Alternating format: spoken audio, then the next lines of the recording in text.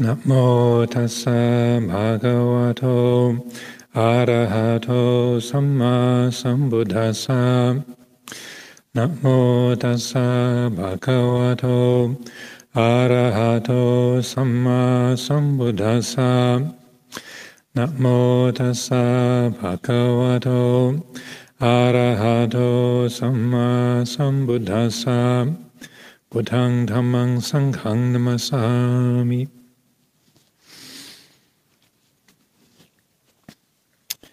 Come to the next Dhamma talk in this collection. So this is volume 3 of the Ajahn Sumedho anthology. This is all from the book called The Way It Is, and these are talks that were given during the winter retreat of 1988. This is called The Shining Through of the Divine. Oh, by the way, it's Tan Nidaro. When I was talking yesterday about that simile of getting on the bus and dealing with mental conditions that don't seem to slow down or go away. So I remembered today that one of Lumpur Cha's comments that I found extremely helpful teaching over the years is that 50 to 70% of the practice is knowing that you should let go and not being able to. So that's like being on the bus, like, here we go, I'm on the bus, this is happening, I should let go of this, I should be able to drop this, but it's got so much momentum behind it, it's just not droppable right now. So it might seem like a kind of half-hearted approach, or not trying, you should try harder. But I found it as extremely wise advice. And that the mind that lets go is not the same. It doesn't work for the same company as the mind that holds on. You see what I mean? Yeah. So that they're different parts of our being, our psychology, and so it's just a brief comment that Lumpur Cha made, but it is a really helpful tool in understanding how certain habits, certain attitudes, certain moods just. They get underway and they just keep going. Like, this bus is not going to stop till it gets to Edinburgh, So I thought I'd pass that on.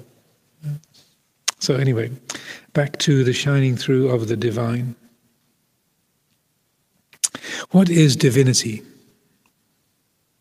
We may have a vision of a human being as instinctive, because we have an animal body with the same instinctive nature as an animal. Survival and procreation are just as strong instincts in us as they are in cats, dogs, and rabbits. But there is also the divine. This is something that we rise up to or turn to because it's not instinctive. It won't be something we'll find unless we deliberately seek it. For reflection on divinity, we have the 4 Brahmaviharas. The beautiful, selfless qualities that can manifest through the human form when there's no self. When you're not caught in instinctive behavior or emotional reactions based on ignorance, when there's dispassion and the whole process of self-view ceases, divinity becomes obvious. Then kindness, compassion, sympathetic joy, and serenity of mind are not qualities we have to get, but qualities that manifest through these human forms. In our lives as separate individual beings, we relate to things.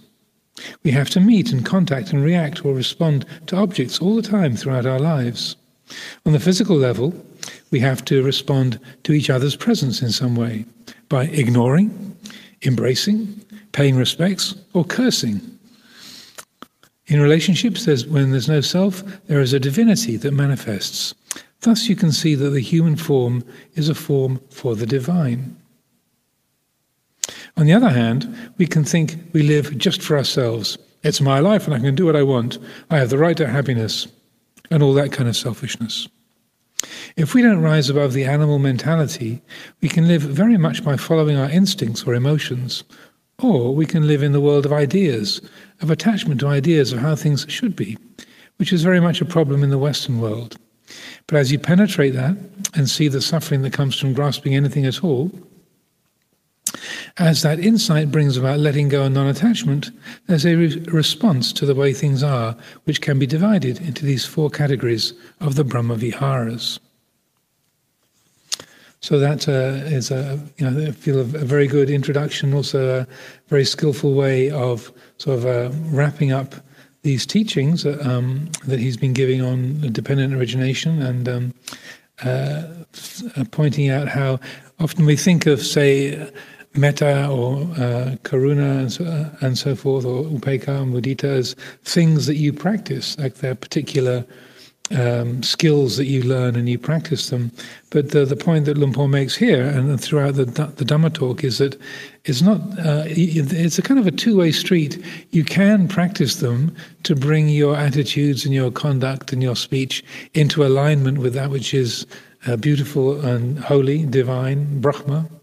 But also, when if you see what I mean by a two-way street, it's like you can adopt the practice to take you to help to cultivate the attitude. But also, if the attitude of not self is there, if there's an attitude of non-identification, non-attachment, then these emotional qualities are what naturally arise. And so that, as Luang Por says, and kindness, compassion, sympathetic joy and serenity of mind are not qualities we have to get, but qualities that manifest through these human forms. And this was quite a common theme for Luang Por in this era. He would often use the expression, we have the body of an animal but the mind of a god, as a way of representing the strange mixture that we experience in the human condition, and that's a very kind of evocative, and I think quite accurate way of describing what we experience. We have these animal bodies that need to breathe and eat, procreate, excrete, and so on, protect their territory and compete for places in the pecking order with other creatures. But we also have these divine qualities, the capacity to be unselfish, to be caring for the well-being of other creatures, and not just our own species, but beings of completely different species. That we have these kind of divine qualities as well. Also, speaking, he's then talking somewhat about the 6 realms, the animal realm. If we don't rise above the animal mentality, we can live very much following our instincts and emotions. So that's what they call the Tirachana Loka. The animal realm is a realm of instincts and reaction, the kind of compulsive behavior of aggressing against others, or so pursuing what you want. And is not very reflective and painful, and a realm of struggle and conflict in many degrees. But then also the Deva realm, we might think, well, the Deva realm is very sort of beautiful and divine, but also his comment here about the world of ideas, that's also really the Deva realm, people who live in the sort of dwelling in abstractions, sort of academic people living in academic realms, or just focused on ideas and principles and opinions, and so that they can be very lofty, very very refined, very high-minded, but also not particularly connected to other beings in any real substantial and helpful way. And so just living in a Deva realm is not. It might be refined. It might have you spend your days trying to work out the solution to the Riemann hypothesis, or developing your insight into the expansion of the universe and such like kind of lofty scientific pursuits, or the nature of language in sort of medieval manuscripts and such like. But so they can be quite refined and quite, say, wholesome in some respects, but it's not very liberating. And so that's why, again, a few days ago I was saying how it's notable that Buddhas are always born in the human realm. The last life of a Buddha is always in the Manusa Loka, the human realm, because that mixture of the painfulness of the animal body and the limitations of the animal body, but also the capacity for these wholesome and sublime qualities, the capacity for abstract thought, and also the capacity to reflect upon experience and the nature of dukkha and the ending of dukkha. That Buddhas are always born in this most fertile, or bodhisattvas are born in their last life in this most fertile realm of the human condition, because of that mixture of the instinctual and the sublime. Metta, karuna, mudita, and upekkha provide a reflection. They form a sequence of how to relate to the human realm, to the animal kingdom, and to nature. Metta is very much how we should relate to ourselves too. It's how to relate to ourselves with kindness and acceptance rather than with aversion and judgment. Metta implies accepting something that may not be very nice, such as physical pain, or things that aren't very nice about our body or our character. Maybe you have a lot of fears or bad temper, or something similar. If you have metta, that means you can accept those things for what they are. You're not judging them or condemning them from an ignorant, self-conscious position. You're aware of them as painful, unpleasant, or ugly. But metta practice is the ability to accept patiently the flaws, pain, irritations, and frustrations within our minds and bodies, and the unpleasant and annoying things that impinge on them from outside. This is because with metta, such things are no longer seen as personal. There's no me and you, no you've done this to me or I've done this to you. Metta is having perspective and not creating a problem even about unfairnesses, injustices, inadequacies and so forth in ourselves, others or society.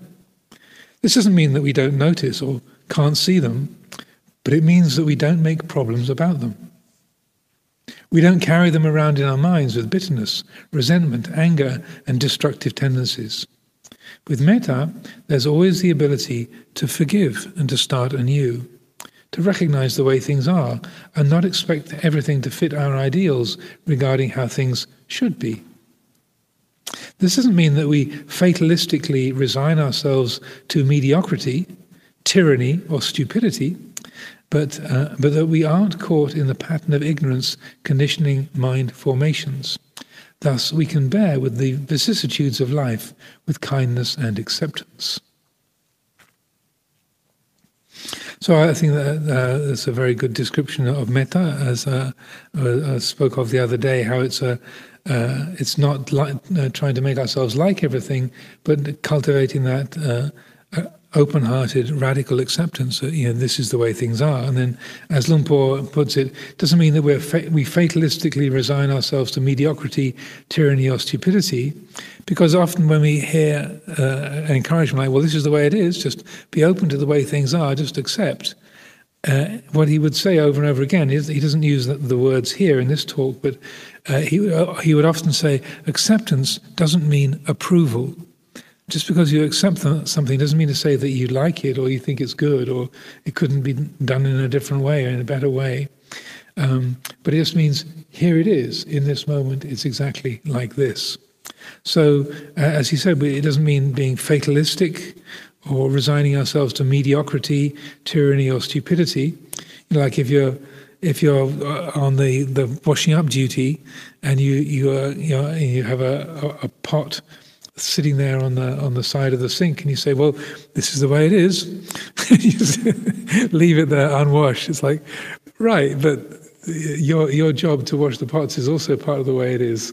So get the scrubber and get the hot water on and start scrubbing. So it can easily be misunderstood as a sort of passive or foolish, fatalistic kind of attitude, but it's not that. As he says, it's just not being caught in the pattern of ignorance conditioning mind formations, so that there's a kind of an attunement and an open-heartedness to the way things are. But with that, there's a recognition of what is wholesome, what's unwholesome, what's doable, what's not doable.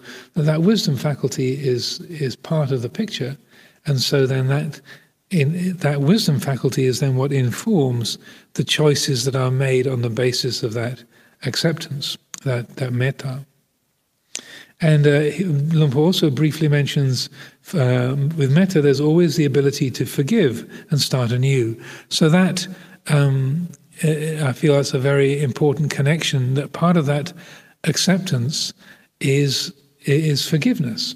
And that kind of creating space for yourself, having made mistakes and done and said foolish things, or being acted in hurtful or destructive ways, and similarly for other people. Forgiveness, the word give in forgiveness is not an accident, it's a giving. You're giving space, you're giving a kind of an opportunity for things to be refreshed.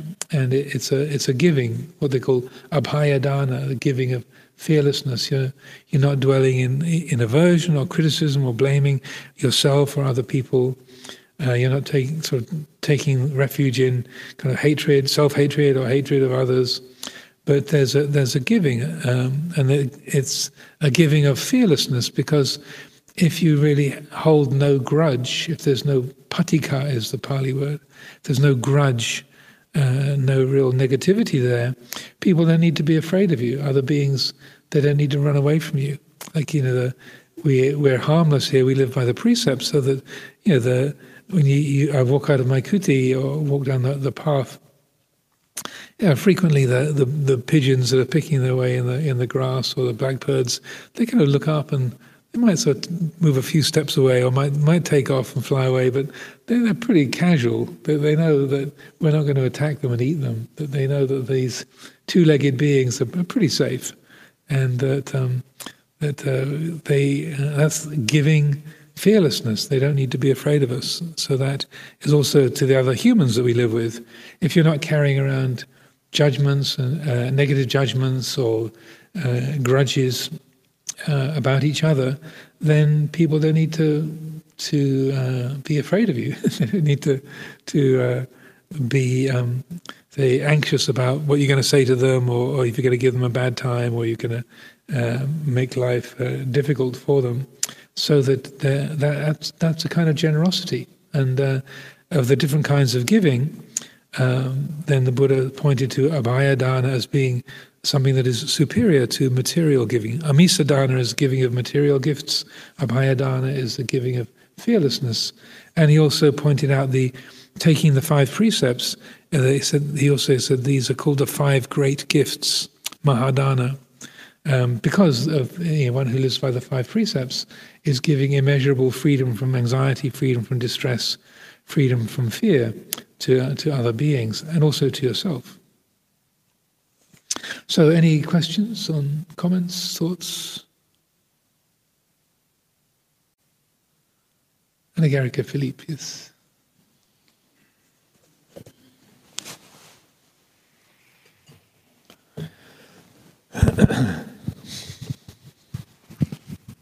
Thank you, Ajahn.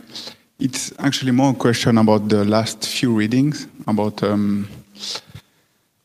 perception. I read that in the dependent origination, we could say, instead of perception, memories. Well, someone translated as memories. And so I thought about it, and I had an experience. I went for the meal, and I had a strong desire for food. And actually, when I was eating, I could see that, in a way, I had no perception, because as soon as the food was in my mouth and then the pleasure was there, it was already a memory. I was already running after something which was vanished. It's like I could never stop on the nice perception of it. It was gone. So I could continue like that, and then after I eat too much, and dukkha is really strong. So it was really funny to see. Then I couldn't see the perception. I couldn't feel it. It was really just memories, and and then my mind was just running after it and couldn't catch it. So I was wondering if you could just comment on this. I think you've been ruined. So your career as a chef is definitely over. I'm joking, but it's very good to see things in that kind of a way. That it's kind of a conjuring trick. You know, a conjuring trick, like a magician performs a trick so that it because of the way the trick is done, it seems as though something is happening. But when you break it down, it's like, oh no, it was just an illusion. That wasn't what was happening at all. It was just an appearance. And so when we look at the relationship between contact, feeling, perception, thinking, memory, and so on, then if it's really broken down, then the conclusion that the mind comes to is, well, there's nothing really there. It's why do I get so excited about this, or why is this so upsetting, or why do I make such a big deal out of this? Wow. And so it's like seeing how the trick is done. Like you see how the magician did the trick.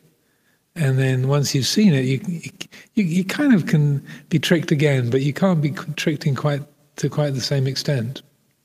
So that it kind of ruins us for worldly living, which is good. It's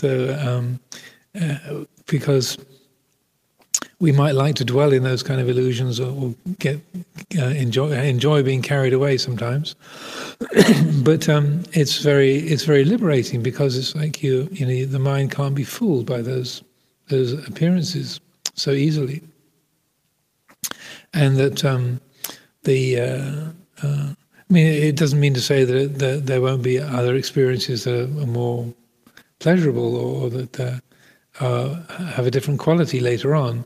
But I would say that just seeing things like that is extremely helpful. And sometimes it was particularly when the mind is chasing after some kind of pleasant experience, and you think, oh, I've got to have more, this is really great, I love this, this is fantastic. When you really bring attention to the thing that you're calling lovely and desirable, and you want more of it, then bringing close attention to that, you can recognize this is actually quite uncomfortable. This is not a particularly pleasant state at all. I'm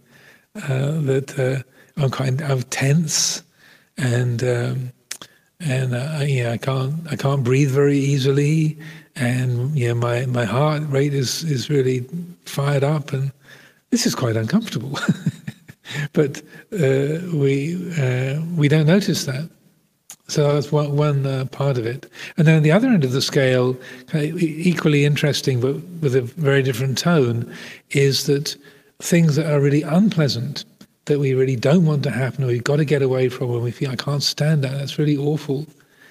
In exactly the same way, if you bring attention to that process of what you hate, or you tell yourself we can't stand, or you really don't want to be with, then you find, oh my goodness, this is not that bad at all. Why do I spend so much time and effort trying to get away from this, or avoiding this? It's such hard work to try and stop feeling this, but actually it's not that bad at all. So that kind of close attention and reflection, like that, so a combination of concentration and mindfulness and wise reflection, they have a very balancing effect. They help the mind to not be sort of so intoxicated by both painful experiences and pleasant experiences, or what we call painful and what we call pleasant, so that there's much more of an evenness of attitude in respect to that whole perceptual process.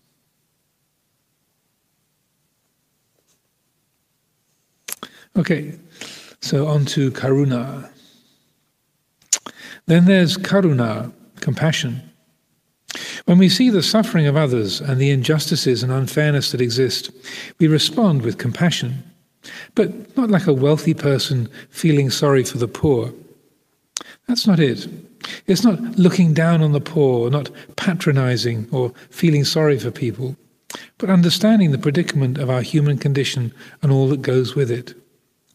It's from understanding the nature of suffering, how it arises and ceases, that you can have true karuna for other beings. The British have a lot of karuna for animals. Britain is quite an impressive country when you think how much wildlife there is in this densely populated area of southern England. That's a good quality, karuna. Britain is a kind country where people generally have developed compassion, concern for the unfortunate and the underprivileged. I think people really appreciate that. When I was visiting Abhayagiri Monastery a couple of years ago in California, and I mentioned how we had to have this bat survey before we could take down Lotus House, and that if there was a single bat, there was one bat dropping there in Lotus House, which indicated there might be a bat roosting there. So we had to delay the whole demolition of the building so that the possibility that one bat would not be disturbed, and that you had a whole kind of department in the local council that made sure that the bats were protected. And when I mentioned that to the people there in the States, they said, "Are you serious? I mean, it's your building, it's on your property, you can't just knock it down?" I said, "Oh, no. There's strict regulations about looking after the wild creatures. And if you have newts, you have to, if you have newts living on the property, then you have to make sure that the newt habitat is not disturbed." And so I feel that's a very beautiful quality, a great strength of this country, that people really care for the living beings of all kinds. Often that the care for dogs and cats in particular, there's more concern for their welfare than there are for the other humans. I remember years ago there was a kind of banner headline of one of the tabloid papers of a London gangster who'd been living in sort of exile in Spain. He'd been assassinated by some rival, and the fact that he'd been bumped off and sort of shot was kind of startling and a cause for concern. But they shot his dog. And that was what made the headlines of the paper, was that they shot the dog. And there was this kind of tragic picture of the dog by the swimming pool. And there was this kind of outrage. They shot the bloke as well.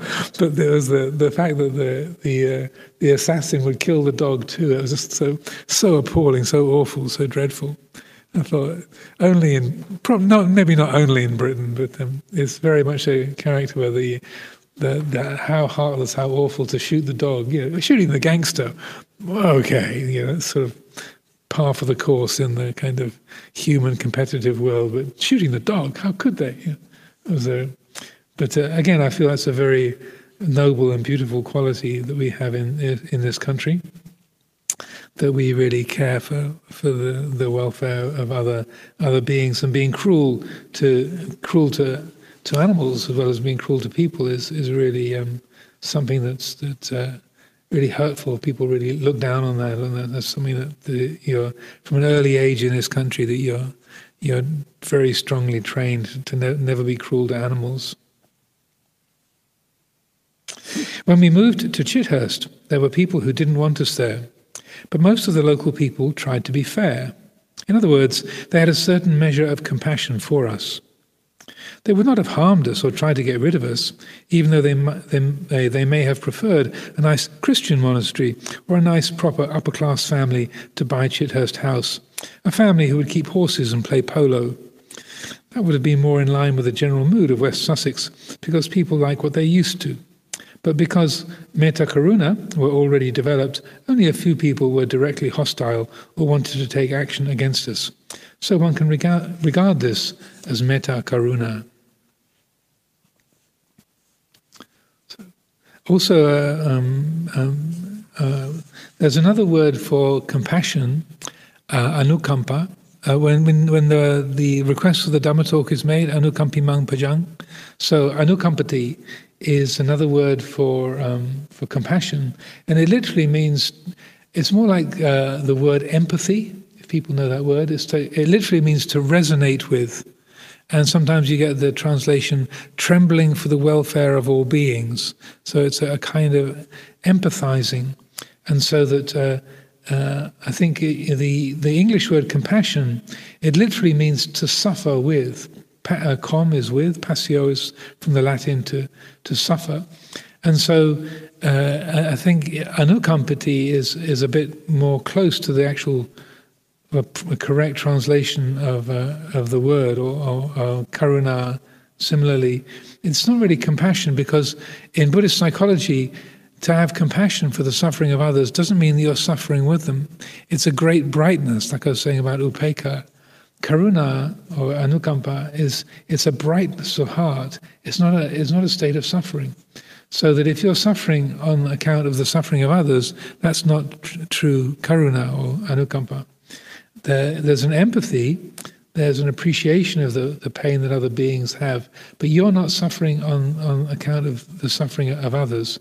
So I feel that's an important quality, and it's in a way the very word we have in English, compassion. It generally points us towards if others are suffering, you should be suffering too.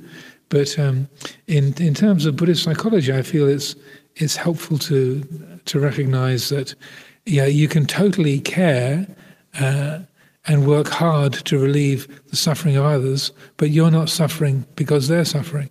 You want to help, but you're not creating anguish or distress in your own heart on account of the suffering of others.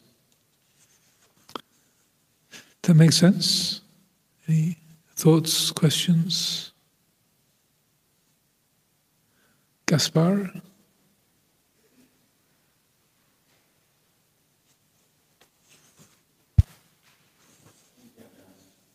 So, just maybe a few reflections on the topic of compassion, inspired by what you were mentioning, sort of being compassionate towards animals, etc.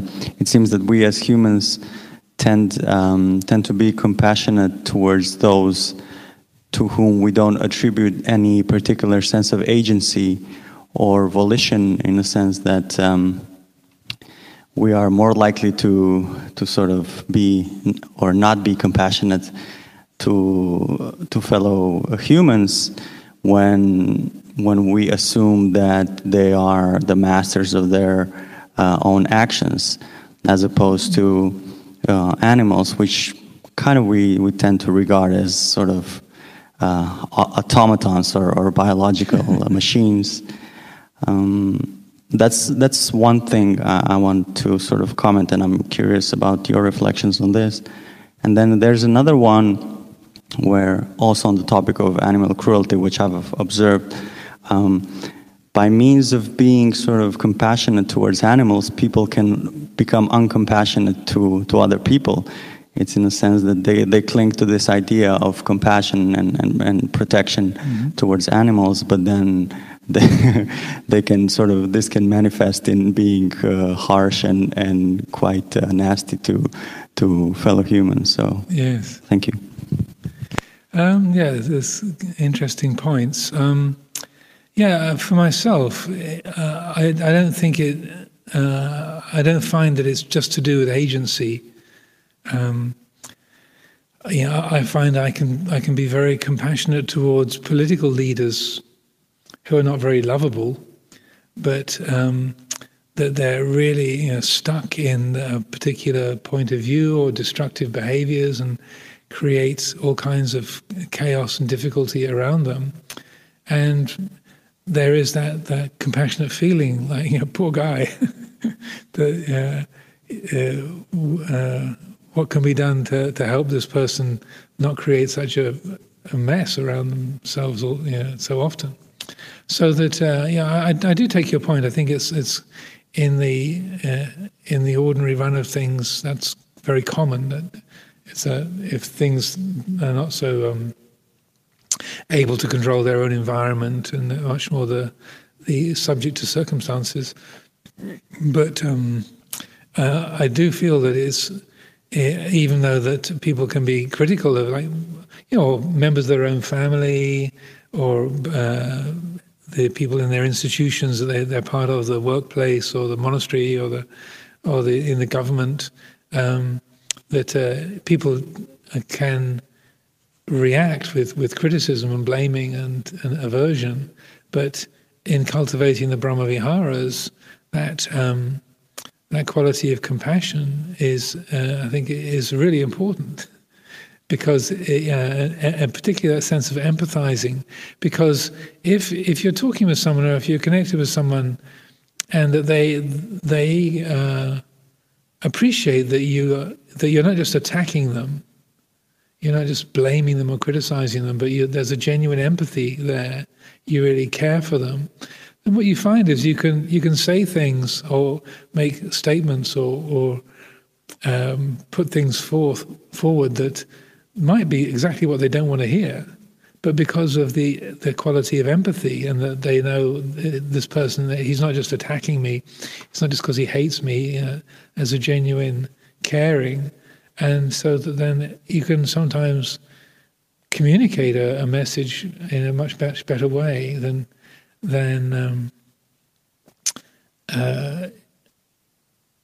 if there isn't that quality of empathy. If it's just, like a well-reasoned argument, what you mean is you're bad, you're wrong, and you shouldn't be that way.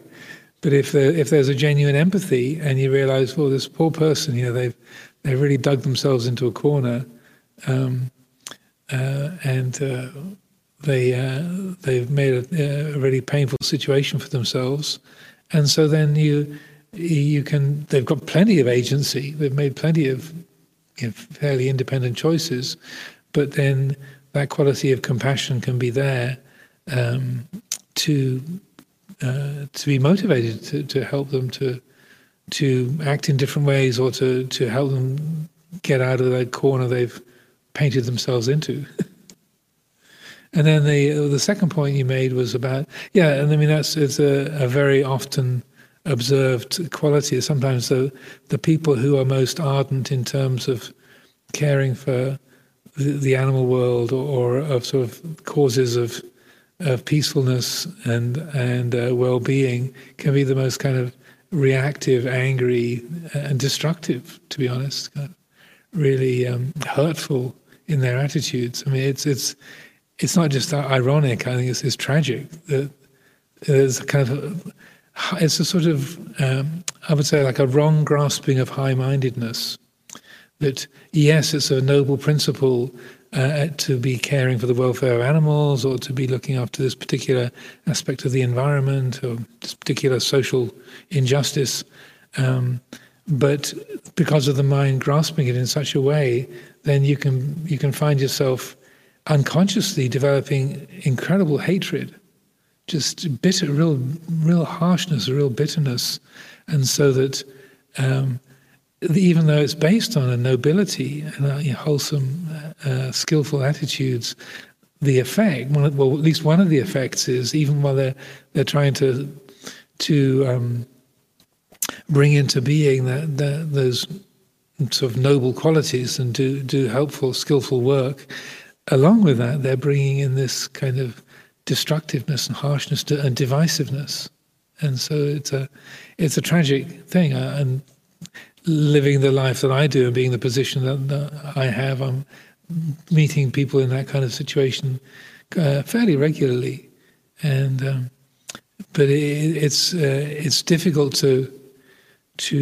help people, again, to know how to help people out of that, or just making a comment or offering a reflection at the right moment. You have to choose your words and your timing really well. But often it's very challenging to do that, because the people often they've got a very, very well worked out philosophy of why that's good and why that's right, and why they have that particular way of approaching those issues, and why it's really important, and so that they've got it kind of mapped out in their own mind. And so it's not a matter of coming up with a good argument to counter that, but rather some way of communicating. Do you realize what you're doing to yourself? Do you realize how, the way that you're speaking, and the amount of bitterness and divisiveness there is in the way you're speaking. Can you hear that? And so sometimes, if you're coming from a genuine place of empathy and caring, then that sometimes can get through. It might be rejected, sort of at the surface level, but then and only later on the person realizes, actually, he might be right. Yeah, I do really go on a bit, don't I? Or like, wow, yeah, I do use that kind of language. Yeah. So why? Yeah, that's a fair point. So sometimes in the actual exchange that you're having, you can have the door shut in your face. But if you're really coming from a place of sincerity and communion, there's a real communication. A communion has been happening. Then some way or other it gets through to the other person, and it might take a while to surface. But my experience is that generally it will somehow or other. So, on to mudita, which is a long section. Sometimes in Theravada Buddhism, one gets the impression that one shouldn't enjoy beauty. If you see a beautiful flower, still doing... It's been here for days, they don't seem to decay at all. They're real. They're amazing. These beautiful flowers continuing to be a very good object to refer to. You see a beautiful flower, you should contemplate its decay, or if you see a beautiful woman, you should contemplate her as a rotting corpse. This has a certain value on one level, but it's not a fixed position to take. It's not that we should feel compelled to reject beauty and dwell on its impermanence and on how it changes to not being so beautiful and then downright repulsive. That's a good reflection on anicca, dukkha and anatta, but it can leave the impression that beauty is only to be reflected on in terms of these three characteristics, rather than in terms of the experience of beauty. This is the joy of mudita, being able to appreciate the beauty in the things around us. Flowers are a lot prettier than we are. We admit they're prettier. We expect them to be. We don't envy them their beauty, but we might really hate somebody else for being beautiful, because then it's a threat. Somebody else's beauty makes me look not so beautiful. This is to be observed, not to try to force a kind of false happiness onto the situation, but to let these things cease in your mind. To be clearly aware of this particular problem is to stay with it and not make a problem about it from the self-view. Recognize it as anicca, dukkha, anatta. Let it cease. Let go of it. Then in that letting go, we find a rejoicing in the talents, the goodness, and the beauty of other beings. When you look at flowers, you experience a joyful feeling, and that's mudita. You're rejoicing in or glad at the beauty of something.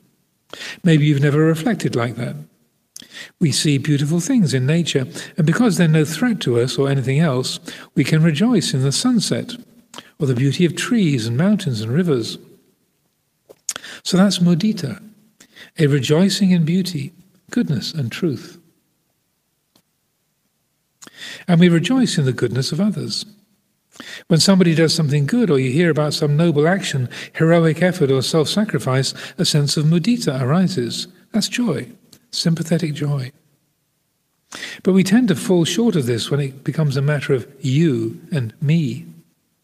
We can be very jealous of somebody's health and beauty if we are caught in self-view. We might feel joy at the flowers in the garden, but then go to a neighbour's house where the flowers are more beautiful than ours. We might feel envy because, from a self-position, it's her flowers look better than mine, and she's more beautiful than I am, or he's better looking than I am, he's more intelligent, or he has a better personality. So we suffer from envy and jealousy. It's a very common problem. In fact, many human beings are really stuck in envy and jealousy.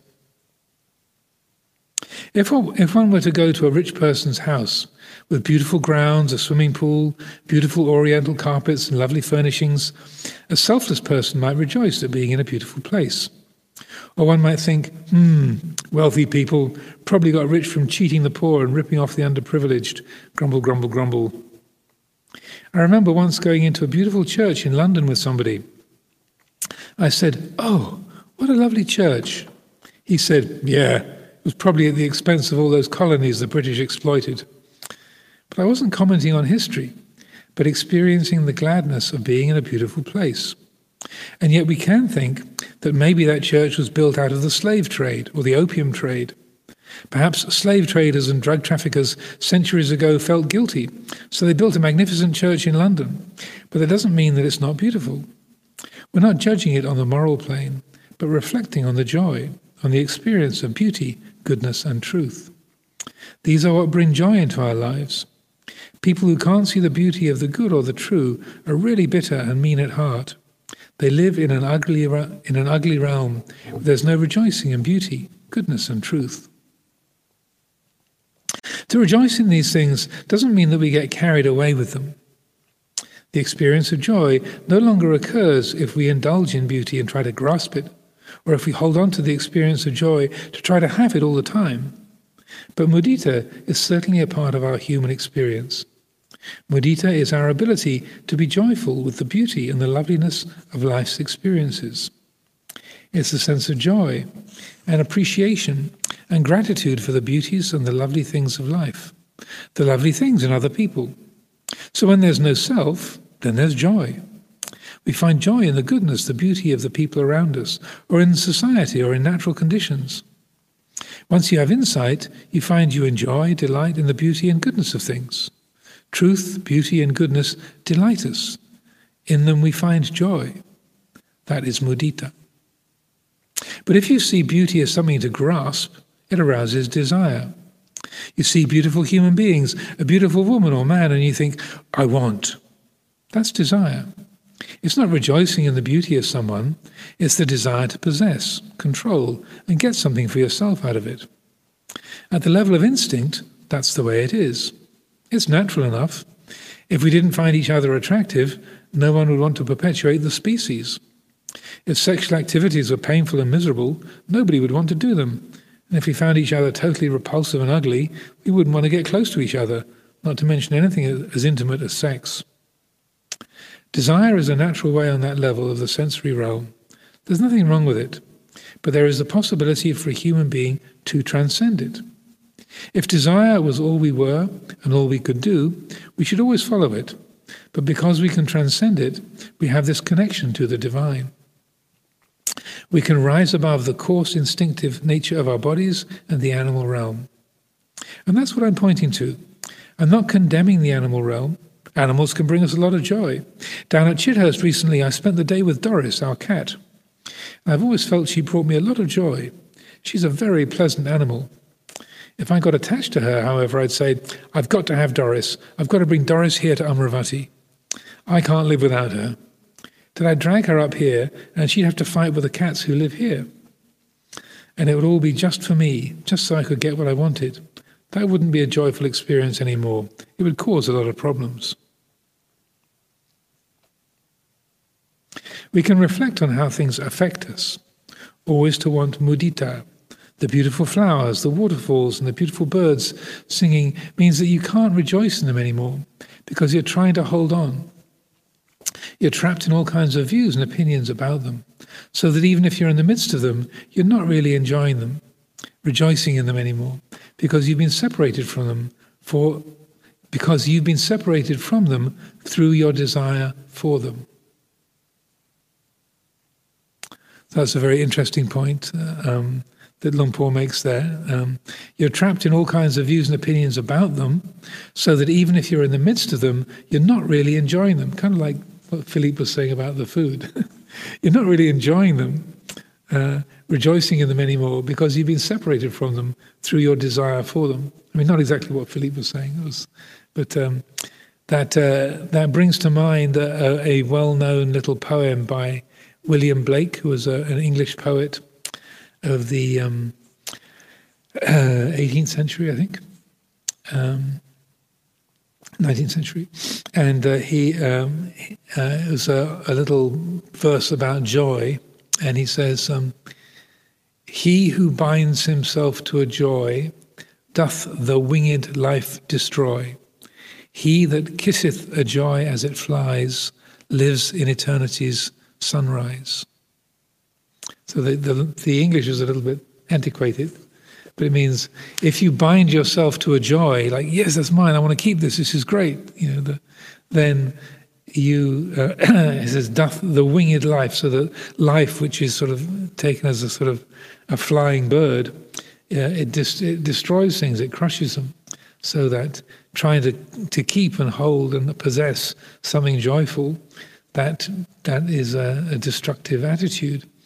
But he that kisseth a joy as it flies, to kiss the joy as it flies, just to appreciate it, but not to try and hold it or own it or keep it or act out of tanha in relationship to it, then, as he says, you live in eternity's sunrise.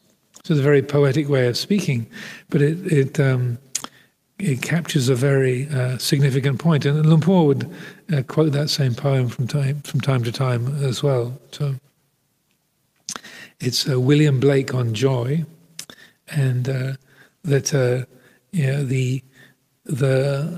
the art or the skill is then to be ready to know and to delight in the beauty of the flowers or the qualities of other people around you, and just to not add anything to it, to not try and own or to keep or to make a whole thing about it, but just to appreciate, as he says, to kiss the joy as it flies, to appreciate that, and then to let go of any kind of owning or possessing or trying to make much of. Any thoughts, questions? Venerable Chittasangwara.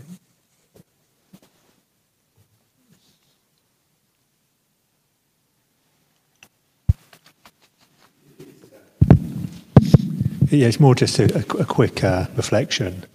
One of the I think it's a poem in the verses of the elders, maybe by Mahakassapa, about these rocky crags delight me. Do you know that one? It's talking about like peacocks and elephants and it's I think it's Mahakassapa rejoicing in the rocks and the trees and the mountains. Yeah, I always find that very pleasant to find this in sort of Theravadan sort of literature, because there isn't ever so much of that kind of appreciating natural beauty, whereas so that was already just very quick. Yeah, there's not a lot of that in the Pali Canon, but also you have the Buddha saying that the Tathagata delights in wild places, in the forest, and living in away from the hustle and bustle of the city, and delights in living in the forest. And also in the Mahagosinga Sutta, where there's this beautiful moonlit night in the forest, and all the trees are flowering, and there's this fragrance of the blossoms filling the night, and that over and over again you get the sense that that's really appreciated, and it's used as a symbol of what kind of a monastic would illuminate the forest on a beautiful night like this. So that sense of, wow, what a lovely night! It's the moonlight is filling the forest, and the flowers are all blooming, and the air is filled with this wonderful fragrance. It's kind of like a divine presence. And so that you do get little flashes of that here and there. Okay, just read a little bit more. I'll finish off mudita.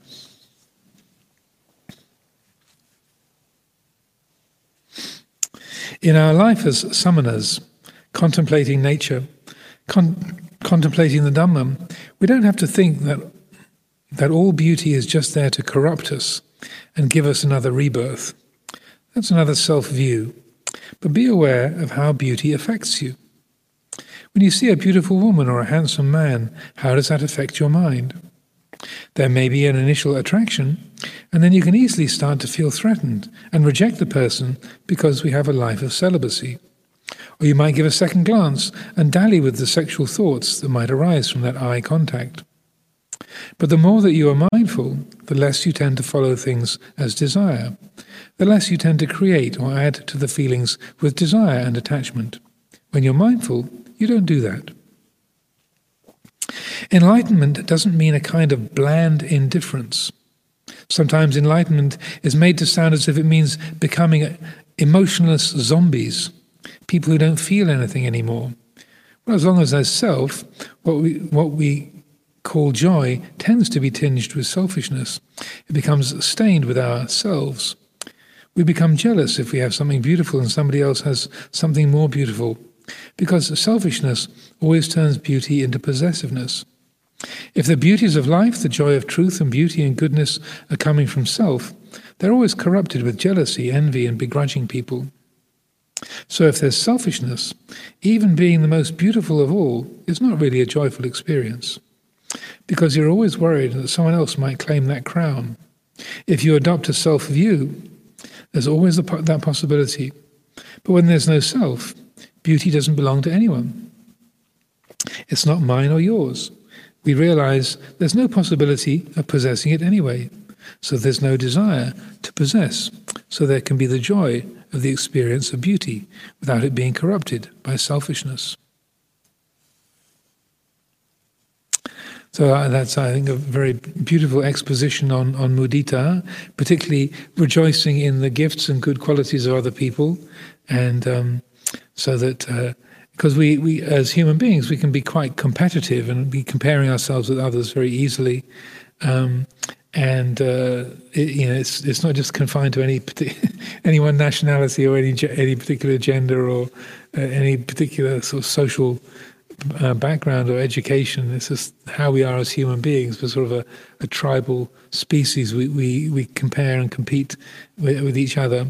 So I feel it's definitely in the Brahma Vihara realm. It's sort of the Brahma realm whereby you're strengthening that quality of the heart that delights in somebody else being more skilled than you are. It's like, wow, he's a much better chanter, or she's really good at arranging the flowers, or really attentive in the business meetings, or these kind of genuine delighting in the good qualities that other people have.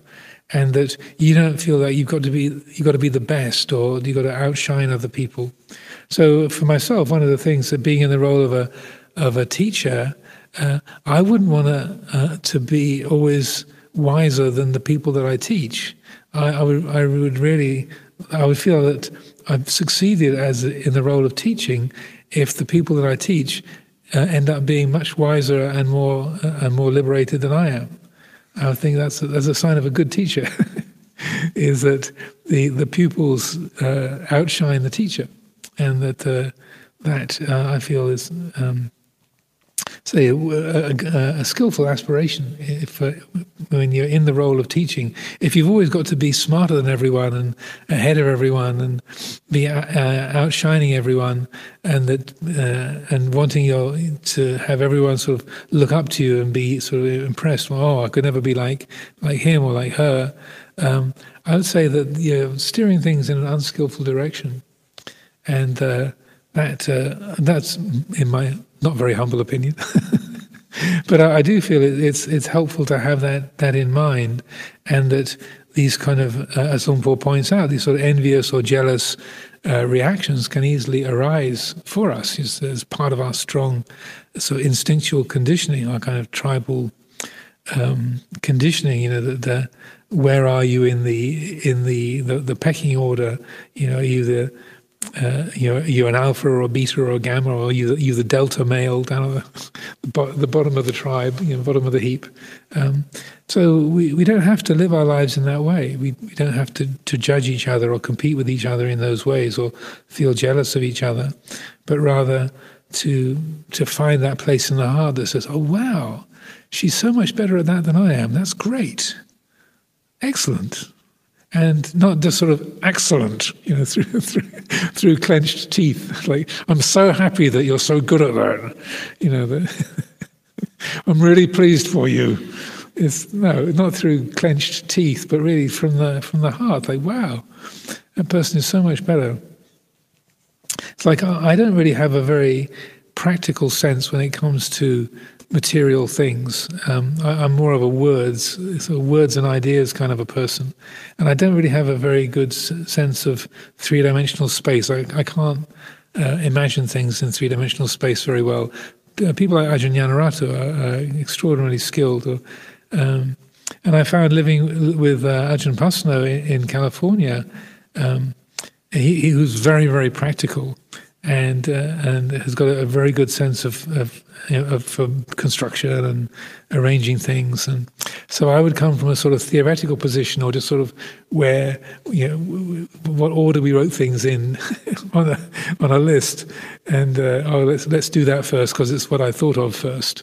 And he would say, well, no, that doesn't make sense. We should build this kuti first, and then do that one and that one and that one in that order, because that's the natural progression of putting the paths in on the hillside.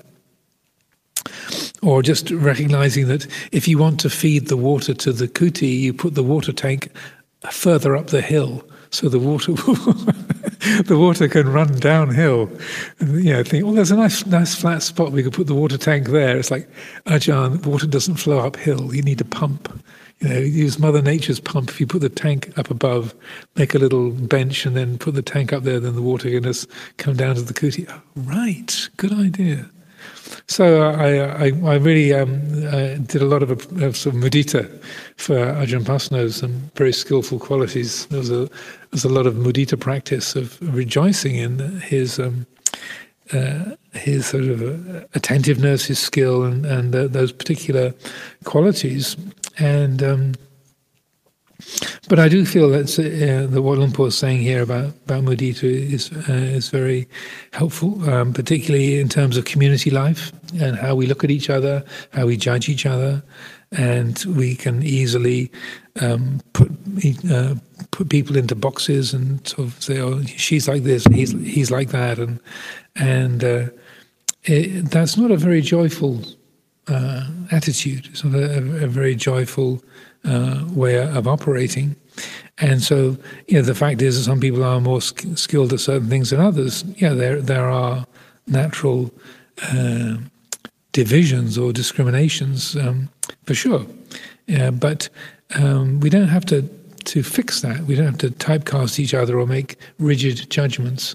And this conscious appreciation of the good qualities of the people around us, just the very fact that you're living with someone, they might not be so good as you are at chanting or at sewing robes or whatever, but the very fact that they're a fellow monastic, they're a sahadhammika, they're a fellow dhammathera, that is to be rejoiced. Sometimes we can forget that because she can't sew a straight line. What an idiot! It's like, so she's a nun. He's totally hopeless, can't chant in tune. Yeah, but he's a monk. 99% of what there is in the picture is the fact of being in robes and keeping the precepts. The chanting is only 1% of the picture. But we can so easily just fix on the small details and judge each other with those kind of narrow, areas of activity and community life, and forget the bigger picture. So I see, and we've gone past 7 o'clock, so I'll leave it there for today.